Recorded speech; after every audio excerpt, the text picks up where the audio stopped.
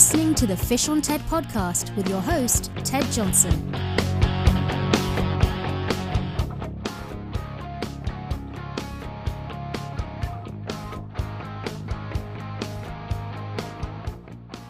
Well, hello, this is Ted Johnson with the Fish on TED podcast. I want to thank everyone for taking time out to listen to this. Gosh, I think it's 117 episodes now that we've done over the last 4 years.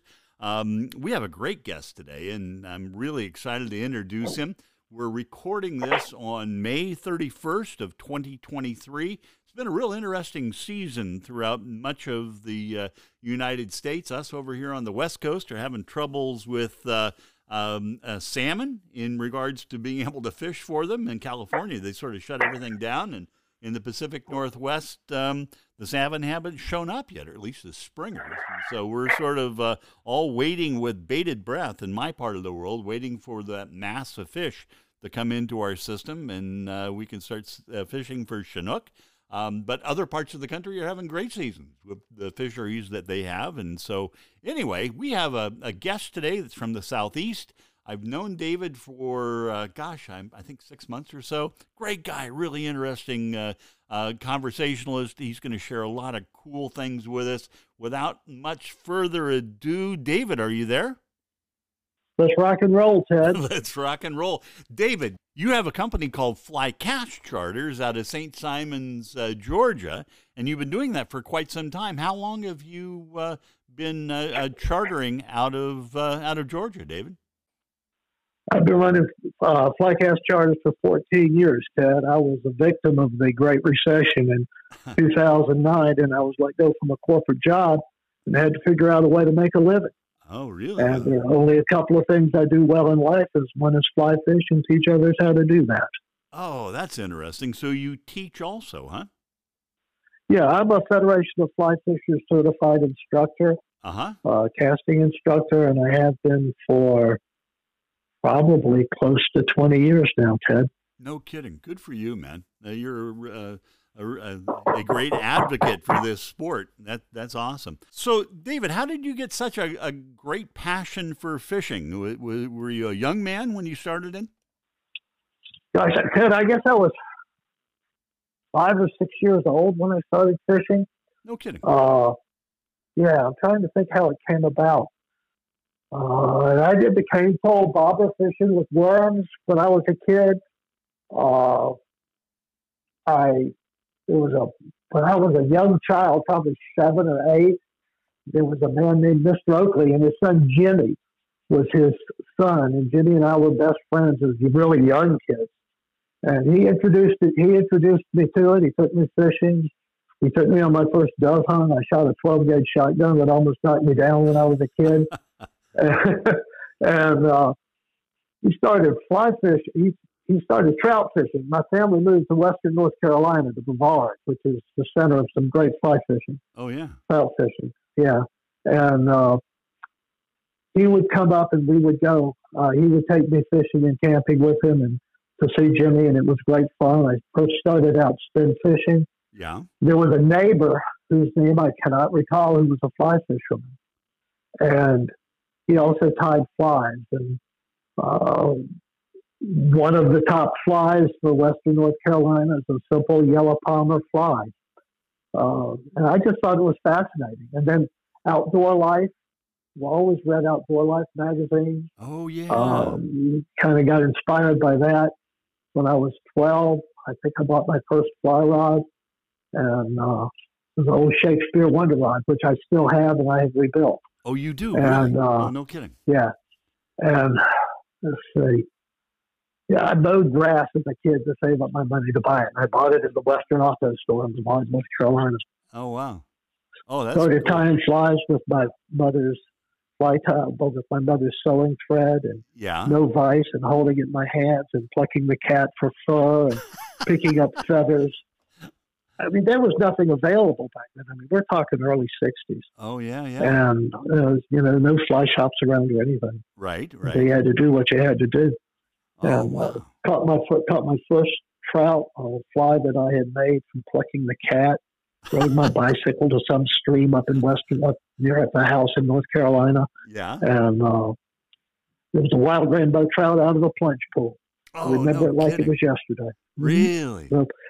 So that started the passion. There were various hiatuses through life with children and with college and universities and work, and everybody has the things they have to do rather than fish. And Sure they do. Yeah.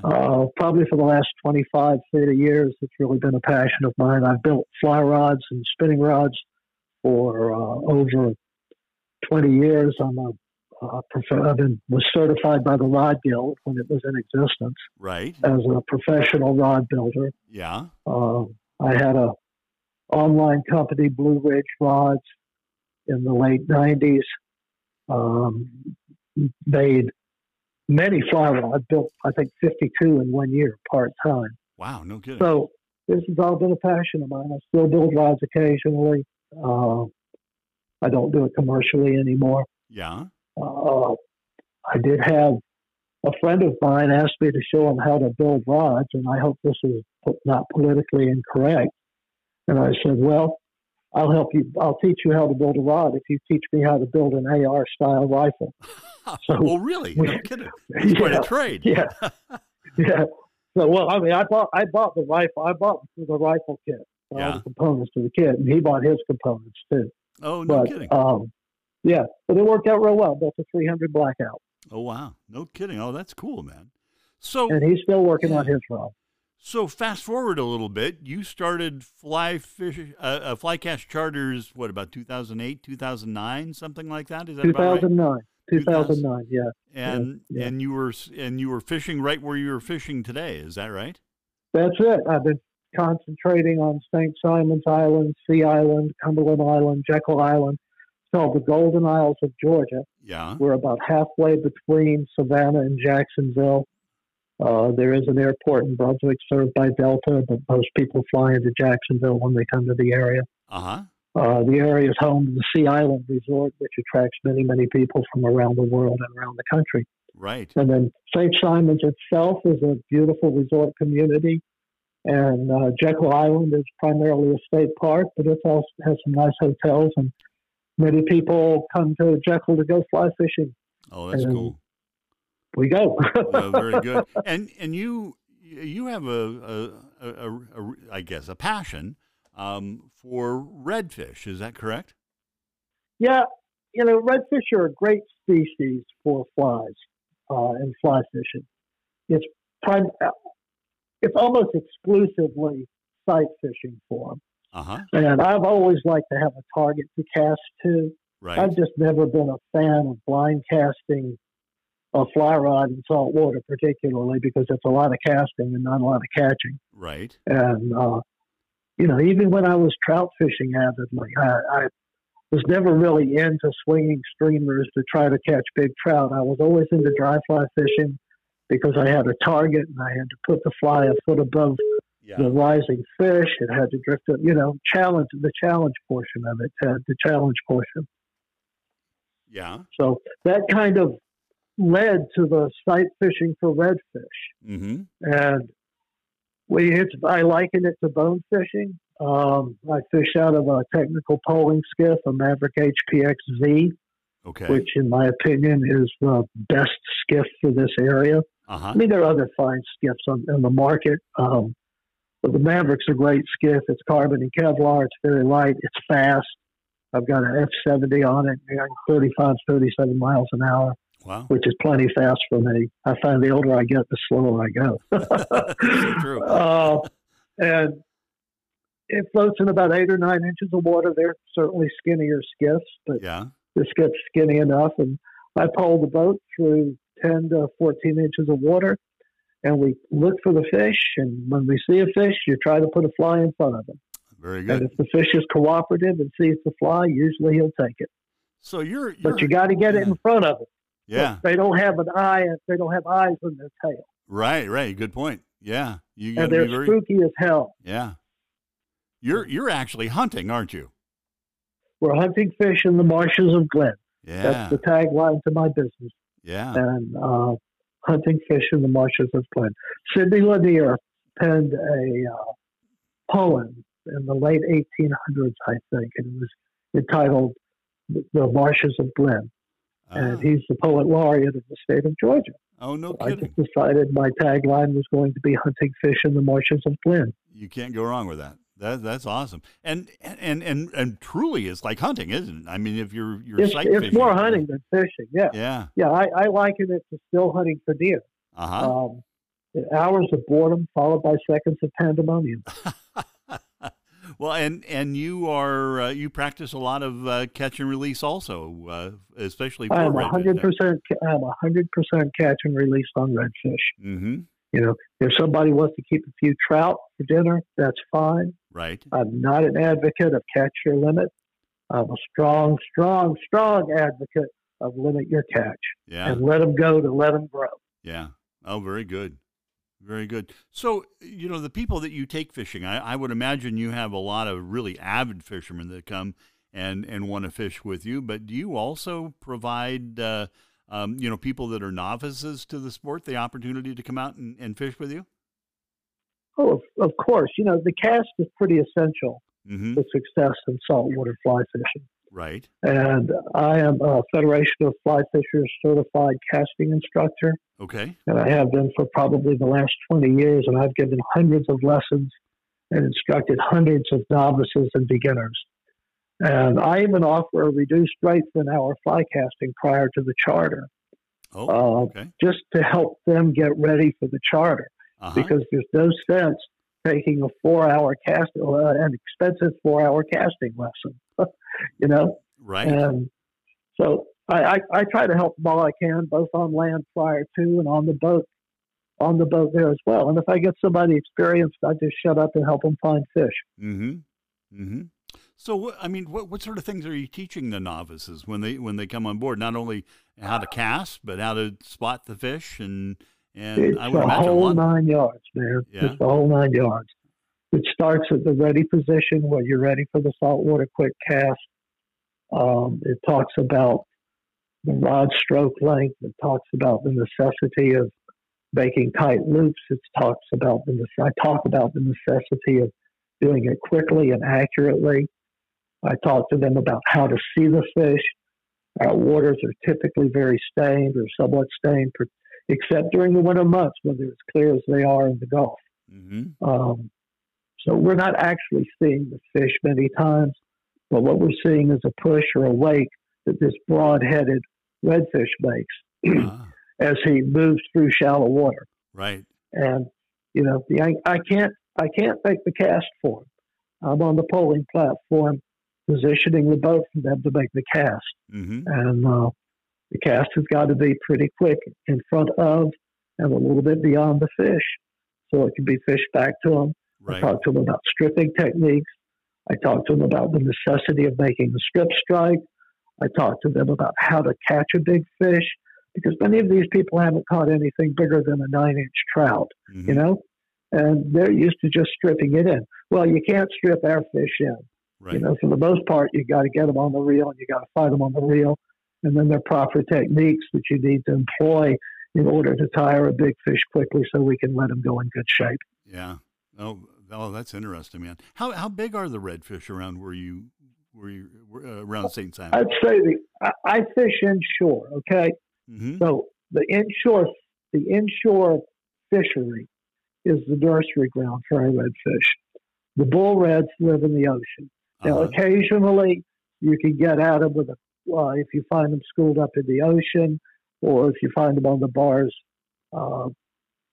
spawning in the fall, you can throw a fly rod at them. But they spawn there in the fall. The bull washes inshore. The eggs hatch inshore. The reds live there for anywhere from 3 to 5 years, so they're 27 to 30 plus inches long, and then they go to the ocean and become bulls again. Oh, really? I would say they become bulls and the cycle repeats again, I should say. Right. And, you know, so what we're fishing for is we're fishing for the juvenile, immature, non-spawning fish. Uh-huh. I'd say the average size is 5 to 6 pounds.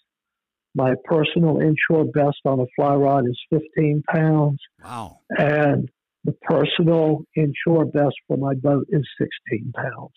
Really? Wow. And they put up quite a fight, don't they? Yeah, they do. Yeah. they're like a bulldog. Yeah. They're not like a bonefish where they go, they go, and takes about a 10-pound one to get you to your backing. Really? Yeah, the others don't necessarily get you to your backing. I use a fairly heavy drag.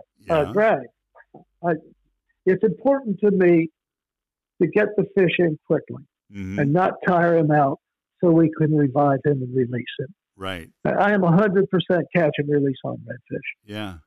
Now, are you catching other species of fish while you're fishing for redfish? Ted, honestly, it's difficult to do a hardcore dedicated sight fishing trip to fish and include other things in it. Okay. My trips typically run 5 to 6 hours. Uh-huh. You're pretty doggone tired after that. Oh, I'll bet. Yeah. And yes, occasionally we can go in the fall if the trout are schooling. We can find a school of speckled sea trout and cast a fly to them. It's primarily blind casting. Mm-hmm. And at this time of year in May, we've got a very unique fishery of free-floating triple tail in the ocean in front of Jekyll. And they make a really great alternative. Yeah, usually I'll extend the trip by an hour or so if they want to. And if the weather's right, and we can go in front of Jekyll and look for free-floating triple tail. Very, very difficult quarry on a fly rod. But when you hook one, they run and they jump and they take off. We just keep the fish for them.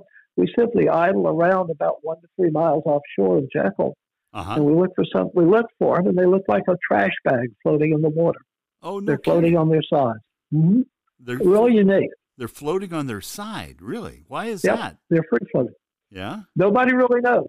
People say they're up there to warm up. Other people say it's spawning behavior. Right. Others, they're trying to imitate some flops to attract bait fish. Mm-hmm. The DNR, nobody really knows. My opinion, I think it's spawning behavior. Oh, really? Okay. I'll be darned. I'll be darned. Now you have a kind of a unique relationship with Orvis, do you not? Well, I've been an Orvis endorsed guide for 13 or 14 years now. Uh-huh. And basically what that means is that an Orvis endorsed guide has been vetted by Orvis. You can be assured if you book an Orvis endorsed guide, nothing is 100%, but really in the high 90th percentile, that you're going to have somebody out there who knows what he's doing, who's not spitting tobacco into a can, and who is interested in your having a wonderful experience and experiencing the awe and the wonder of the outdoors, as Orvis puts it. Mm-hmm. And I really love my relationship with Orvis. Yeah. It's good for them and it's good for me. And it really helps potential clients be assured that they're going to have a quality experience anywhere you go in the world. Right. Now, recently I became an Orvis endorsed outfitter. Okay. And basically what that means is I have other guides to whom I refer trips when I'm not available. And over the past several years, I found myself turning down so many trips because I was booked. Right. And I contacted Pete Kutzer at Orvis a couple of years ago, and we discussed becoming an outfitter. Pete and one of his colleagues came down and fished with myself, Michael Garcia, Captain Michael Garcia, Captain Carl Evans, and Captain Dave Snyder, just to make sure they were quality. And I've been an endorsed, this is my second year as an endorsed outfitter with them. Wow, congratulations. That sounds like so. Quite, I mean, quite at least, we can make sure people have a great experience. And that's what it's all about. People having a great experience, in my opinion. Absolutely. And for people that don't quite understand that relationship, it's a lot more than just a sticker on the side of the boat, isn't it? I mean, you're listed on their website and they refer clients and customers to you, and you have this kind of symbiotic relationship with them, which is really neat.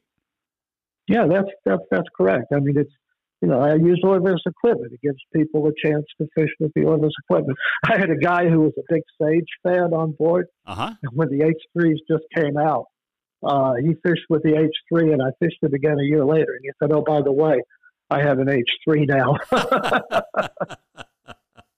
So it's good for him. It's good for me. Yeah, absolutely. And it's good for the clients. It's it's a triangle. It's a triangle. When all three legs of the triangle connect, it's a good deal for everybody. Absolutely. And speaking of, client. Speaking of diversity like that, I mean, the other thing that I understand about you is that you will also take kind of extravagant trips to different locations around the globe and take your clients and groups of clients with you. This year you've been to where? What, Belize and Cuba? Belize and Cuba. Mm-hmm. Wow, really? No. Well, kidding. I wouldn't call them extravagant. I would call them more fly fishing safaris. Oh, I like that. Okay. Because some of them require a lot of travel to get to remote places. Yeah. Yeah.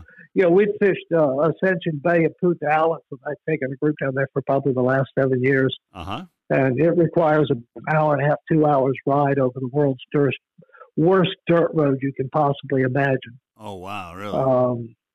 The flight to Brazil, to Manaus in Brazil, is about 8 hours. Uh-huh. And then you have to take a charter plane to, I forget where we landed. And then you get on the mothership and you sail overnight to where you're going to fish. So they're really safaris.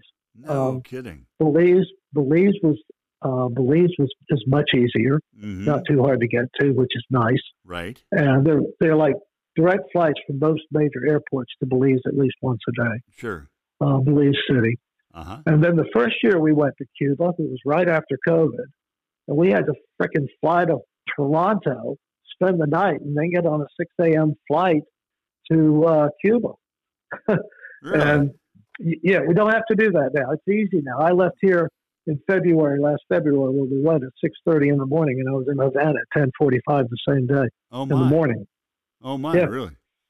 And then a 3 hour car ride, bus ride to the port where we hopped on the mothership Georgiana, where we slept for 7 days and fished 6 days. It was wonderful. Yeah. Best fishing I've ever had. And you fished for what, tarpon there? Is that what you were fishing for? Well, yeah, we were there in February, so the giant tarpon were not there.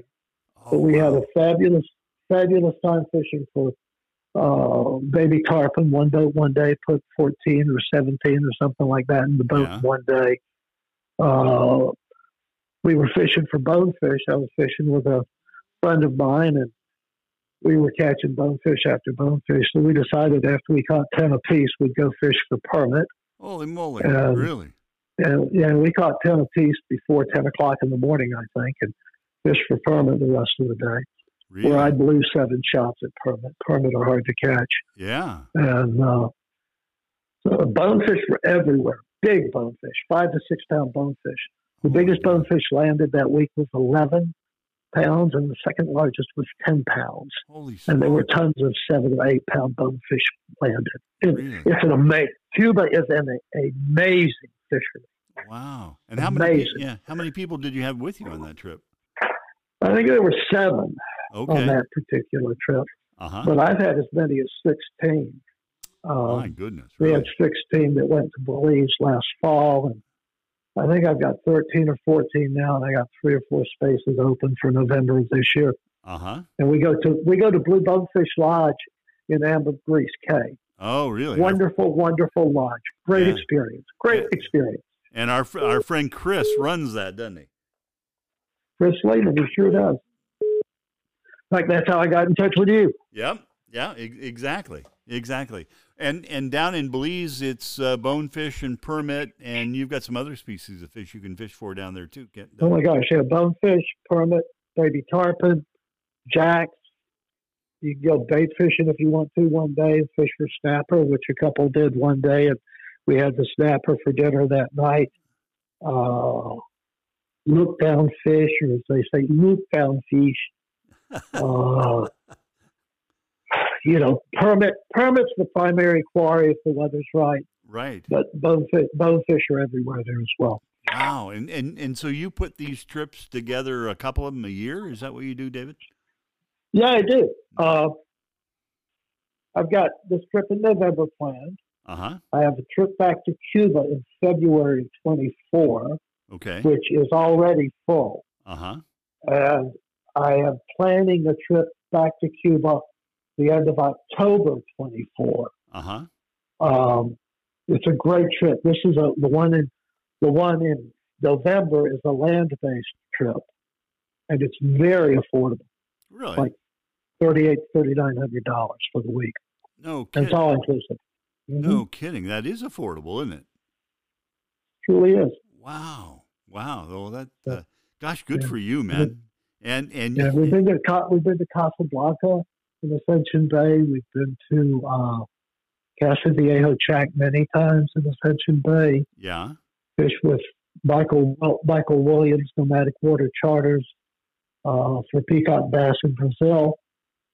I'm not a big fan of time changes. I traveled a lot in industry. Uh-huh. I'm not a big fan of long airplane flights. Right. So the beauty of flying into Cancun is it's a 3-hour flight from Atlanta, 2-hour flight from Orlando. And for me, going to Havana, like I said, I left at 6:30 in the morning, was there at 10:45 in the morning. Wow. No kidding.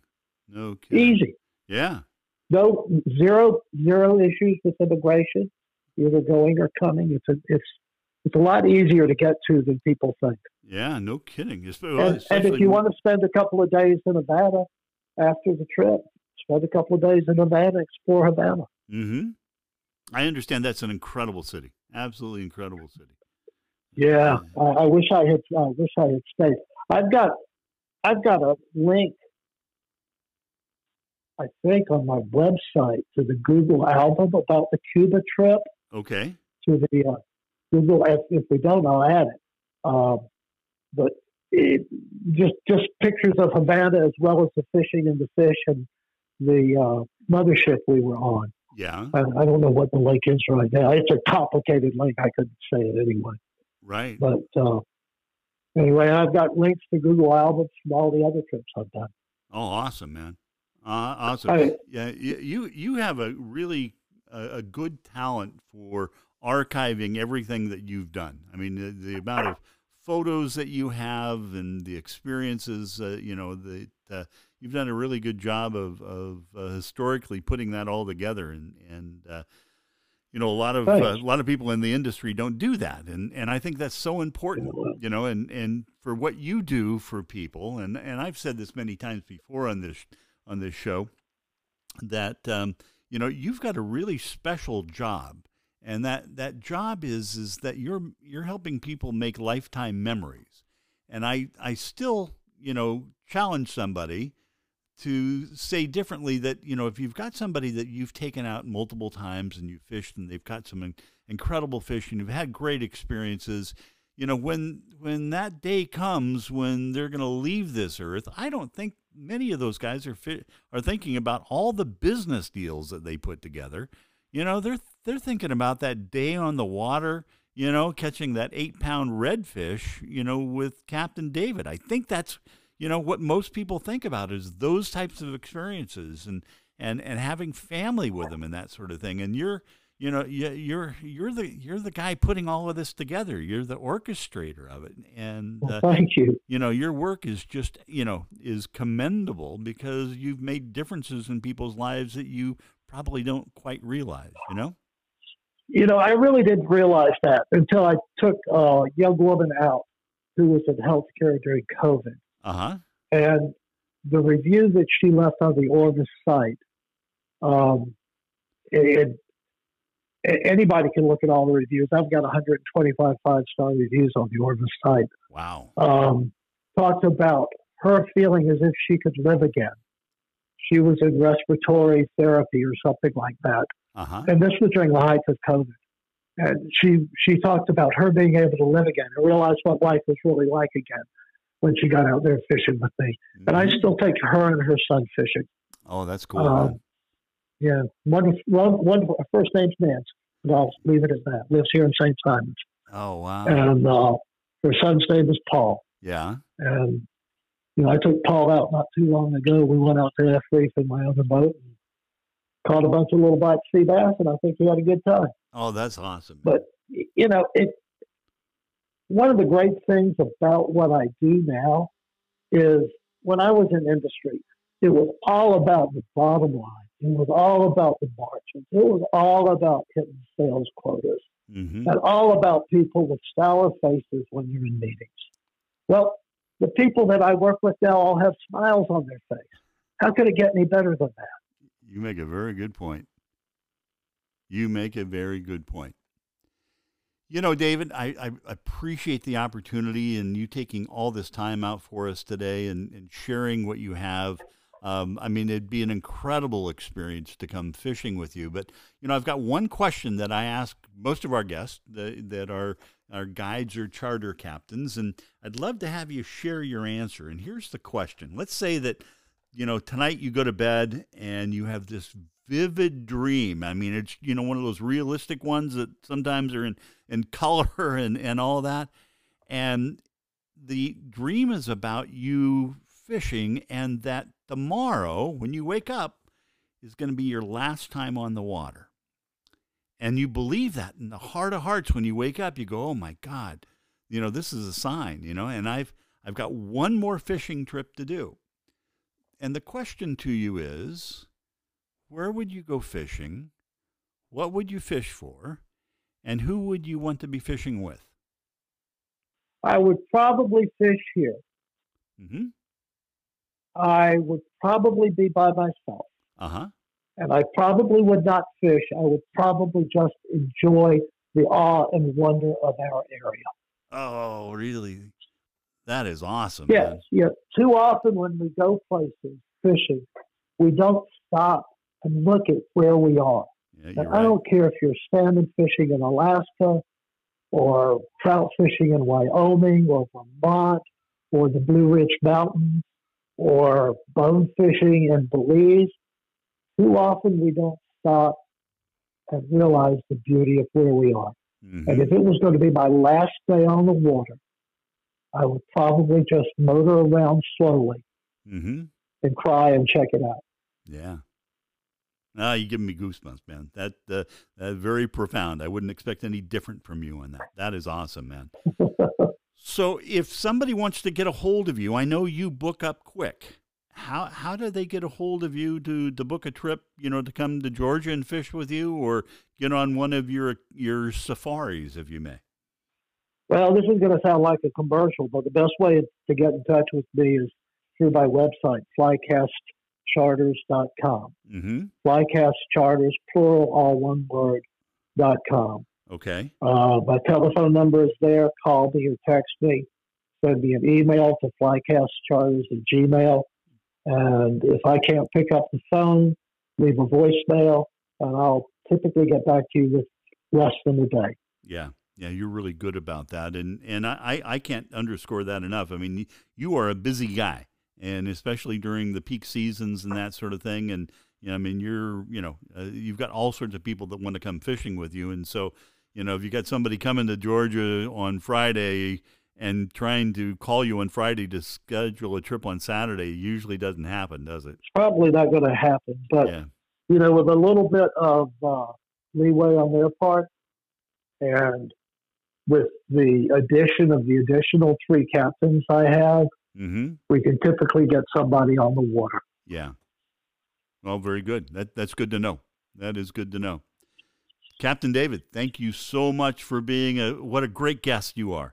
And it's been a pleasure talking to you, and thank you for asking me to participate in this, Ted. Well, our pleasure. We're looking forward to getting you back on the show in the future and hearing about more trips abroad and just talking a little bit more about fishing in Georgia. But I wish you the best. Well, if they want to go abroad, you better get your passport early.